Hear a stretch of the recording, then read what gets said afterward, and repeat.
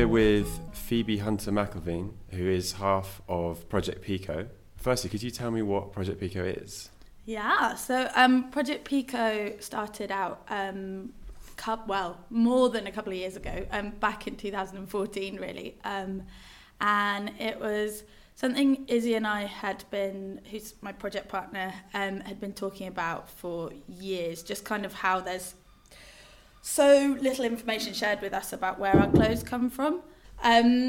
So Isabel's background was in tailoring. She studied tailoring at LCF, and we'd been friends for years since we were at school. And when we were both studying in London, I was really interested in what Isabel was doing, working with natural fibres, and she was trying to use as sustainable material as possible in her degree shows, and naturally dyeing and all these things. And we were constantly discussing just how, as I said, how little information is shared with us about our clothes, but also mainly our basics, because there's a lot of things, as Izzy was a maker, there's lots of things that you could learn to make, you can mend, but actually when it comes to your essential wear, like things that kind of are advisably replaced, perhaps, we felt that there was a real lack of simple but like really beautiful basics. And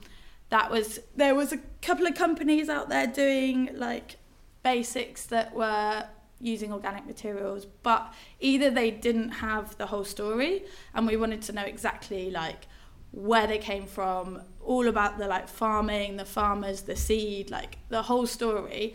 And also we were really keen that they had like a beautiful design aesthetic, because you want to we like nice things, we like beautiful things, and just because they have like a good ethic, we felt that shouldn't compromise the aesthetic. So it's a long story of us kind of doing a lot of research into the best materials, and that led us to going to India and finding out a lot more about organic cotton, conventional cotton, and the like amount of issues there are surrounding the whole industry really.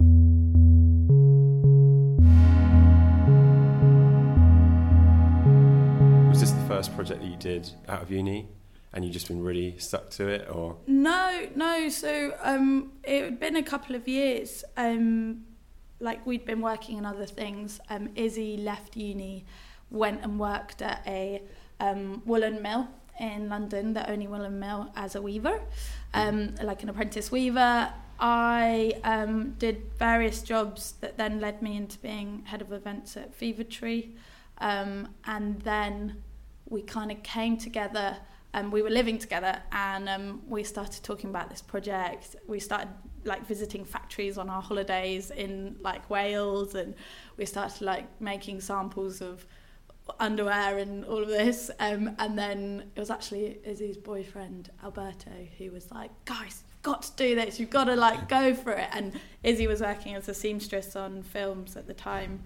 We're both working crazy hours, and we were just like, it's now or never. So in 2016 we quit our jobs, and and then started Pico. Went for it. Yeah, that's exciting. Dived in. So, yeah. So I was wondering why you chose the name Pico, because it's quite lots of midnight meetings on trying to decide a name of Pico, but a lot of what we'd come up with things like trace or like matter, or all these things that had connotations to like provenance and care and stories and all of this, but then we actually were like, we want something really neutral and that doesn't have maybe any connotations, and so Pico is Phoebe and Isabel.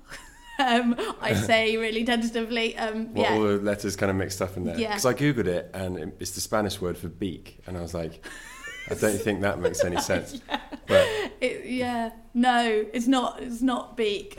Also, in hindsight, there's lots of things it means. In Argentinian, it also means like a little imprint, which is maybe quite nice. Yeah. And then it also means like peak of a mountain and things like that. So maybe they're all, they all make sense. Putting meaning on it after you've chosen it. Yeah, exactly. I think that's fair enough. Yeah. Our flying speed is 575 miles per hour. 75 miles per hour. Isabel is based in London and you're based in Bristol. What's the reason that you're in a different city on the same project? Basically, I was keen to move to Bristol. I moved here with my boyfriend at the time, and this was a couple of years ago. For me, Bristol had a different energy to London that I was really looking for, nearer to the countryside, wanted to get more into like community farming, and I don't know, I'd done 6 years in London. We were like, can we make this work, us being in different places? And so I came here. I moved into a studio with Ol and Lou and Rosie and a few other people in the Odd Twin shop. Yeah, so it wasn't a business or project like kind of decision. It was like life decision. Yeah. But it's kind of good because Izzy's now thinking she might move to Portugal. So it's been a good test, us being in different places. I miss her dearly, but I think we're making it well. I'll be speaking with you again from time to time. Thank you. Thank you. When you're driving your own ship, where do you want it to take you and what does it mean? And you're defining that, and it's like Izzy is really amazing at making her own clothes. So recently we had this big chat and I was like, you should be making more of your own things, because we produce our products in India, so it's like we're not making them ourselves, and I think she misses that. I want to be more hands-on, so we were like, right, I need to get felting more, because I was working on a sheep farm as a shepherdess, and I've stopped that, so I now kind of am like, no, I want to get back into that, so I'm milking goats now as part of a project, and being like, no, this is part of it, this is part of the whole journey and our life, basically, so we need to allow those things to come into it. So if we expanded, I don't know what then would happen and whether that would all be possible, but so it's a constantly evolving project. Yeah. Because you started with underwear and you've recently moved into making like toweling and things like that. Yeah, we make towels now with a cooperative in Gujarat, and they're really amazing. They're the cotton is grown really locally to where this cooperative is, and it's indigenous cotton that grows in the desert, so it requires like absolutely no water, and basically no one was growing the cotton anymore because people weren't buying it because they couldn't turn it into like jersey fabric. It can only be woven because of the short fibre like staple length. So this cooperative called Khmer, who we work with, they went into Gujarat. Well, they were in Gujarat, but after this disastrous earthquake, they went in and they basically was supporting cultural like heritage and ecology and craft, and they wanted to support artisans post this huge earthquake. And as part of that, they went to a lot of farmers, like actually it's only like 40 farmers, and said, look, if you grow this Kala cotton, it's called, then we'll buy it. And it's amazing because they can't really grow much else in that region because of how arid it is. So we've just made really simple undyed towels, big bath sheets, and hand towels, and we're going to be making face cloths as well. We hope to have you with us again soon. Thank you. Now we're working on Project 3, which is with native fibres in the UK, so wool particularly. We're starting with, after my experience working on a farm that was kind of pioneering rearing and breeding sheep for wool as well as for meat. So that's the next stage, and it's kind of epitomizes our kind of, I don't like using the word journey, but I guess it is a journey of exploring what like the textile industry as a whole, and not just being like rigid to one thing or one product. It's like we don't just want to be an underwear company. So yeah. You've won an award for being the ethical consumers, like you've got the highest rating on the ethical consumers underwear list, which sounds like a very specific thing to me, but I read about it a bit, and you're like the highest of 29 companies. How do you end up winning something like that? And did it affect your business after you did win it? Yeah, so they actually got in contact with us, and then it was kind of a long interview process. And obviously one of the big things that we feel is really important and what we do on our website is share a lot of information and are really transparent about our supply chain. So they could get a lot from that, and then they just asked us like rigorous questions about how we do things, how we operate, who we work with, why we work with them, and then they rate you on all different kind of parts of your business and your ethos, yeah, so it was really amazing. We were like absolutely chuffed to bits, and I think it did affect like our business. We got a lot of traction and lots of orders from people who are looking for ethical underwear, and when you look for it, like people like the ethical consumer. Actually, I don't really know anyone quite as kind of known as the ethical consumer for kind of doing ratings like that, but so actually if you kind of type in ethical underwear, then you will get sent to the Ethical Consumers Guide, so it's been really good. We've been really grateful for that. We hope to have you with us again soon. Thank you. Thank you. Just having spoken to a few other people who run small companies that make handmade goods using ethical processes, it seems to me quite hard to find a balance between making the brand more successful and keeping things, because if you're having your clothes made in India, like how do you find the factory that you know is going to be treating their workers right, giving them fair pay, that kind of thing? How do you keep the brand profile high and reaching a large audience without really sacrificing anything? It's very hard. Yeah. And it was a big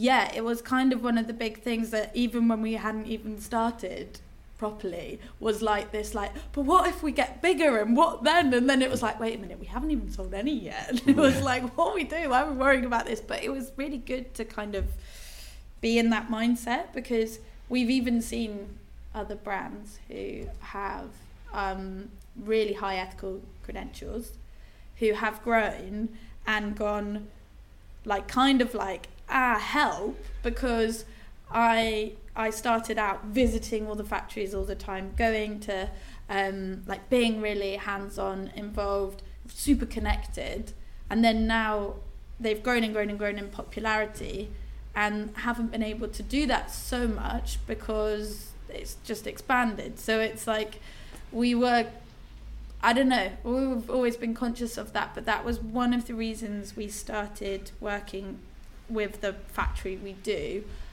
because they're really small. So they're 10 permanent members of staff, only permanent members of staff.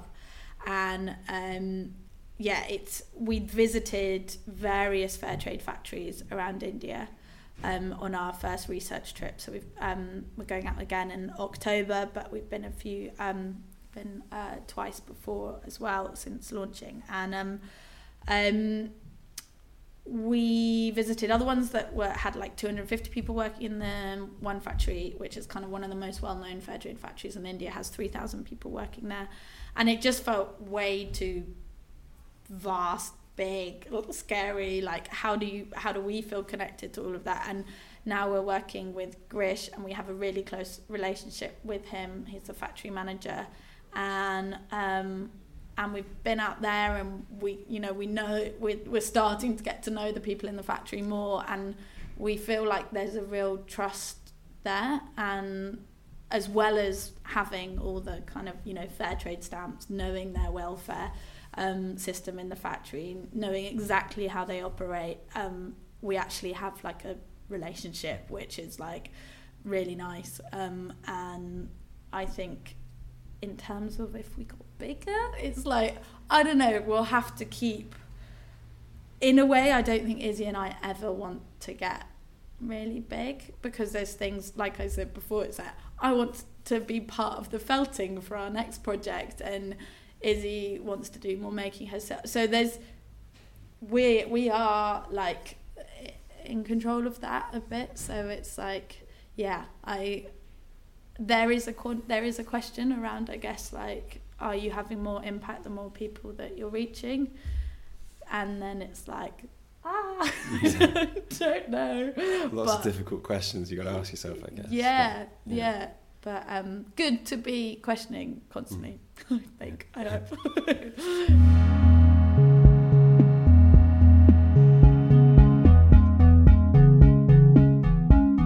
When you're touring around India, meeting factory owners and things like that, do you find that they're surprised by how concerned you are about their workers' welfare? Because there are globalized companies will just turn a blind eye for the right price kind of thing, won't they? That's why the problem is there in the first place, because they just want to get the cheapest labour they can, and that's why the workers' conditions are so poor. I think we were very fortunate that the person like Grish and his team that we decided to work with, who are the factories sewing, the fair trade factories sewing the garments, they had the relationships already with our whole supply chain and with the organic farmers cooperatives that we're working with. So everyone within our supply chain has, as the core of their business, is that transparency, is that like openness, well, like fair working conditions, all these things. So they know that we expect it, and they have set out to do it, if you know what I mean. Okay, we haven't gone to many conventional, farms that aren't producing in an organic standard, and we haven't gone to many like big factories that are not fair trade and ask those questions. And that would be something that in terms of research would be good, but then it's like, what are we looking for? We wouldn't be working with them, so is it appropriate to go and just ask questions? I don't know.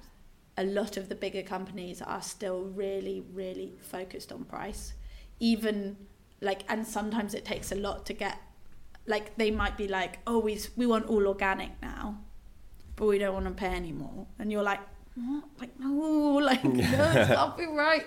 And there's still those, there's still those issues. And I think if you look at a lot of the factories sewing and the tailors, that actually a lot of, it's so complicated, but I guess a lot of it has come from companies wanting it cheaper, and then that factory going outsourcing and contracting to other places, and then it's like a lot of the time maybe the bigger companies, the globalized companies, aren't even always aware of what's going on. We all need to buy less, and we need to buy better, but also produce less, and not it's just like everything Definitely needs to be scaled down. So So when you design your underwear and towels and things like that, are you designing them in a way that they would last for longer than an existing product? Yeah, like that's the kind of, there's the William Morris concept of like things being beautiful, useful and durable, and I think we've always kind of had that in the back of our mind when designing. And like, if you feel our underwear, you can see it's a lot, feels it doesn't make it sound very beautiful, but there's almost substance to it. It's the idea is that they last as long as possible. And we've even been talking about with the Accrue ones, like we're now doing a range of naturally dyed ones as well. I guess that's slightly off the topic, but even maybe you could dye your Accrue ones like yourself if you wanted to, and then they last forever if they.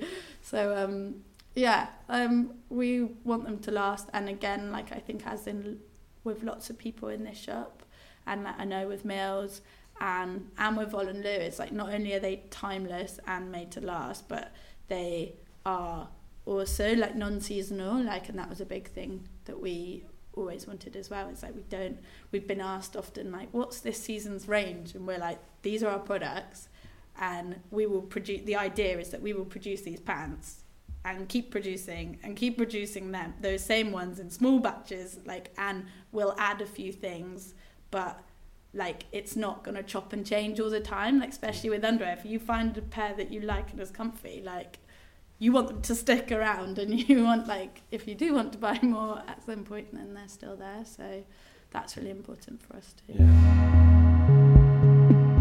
Much higher and faster than you've ever flown before.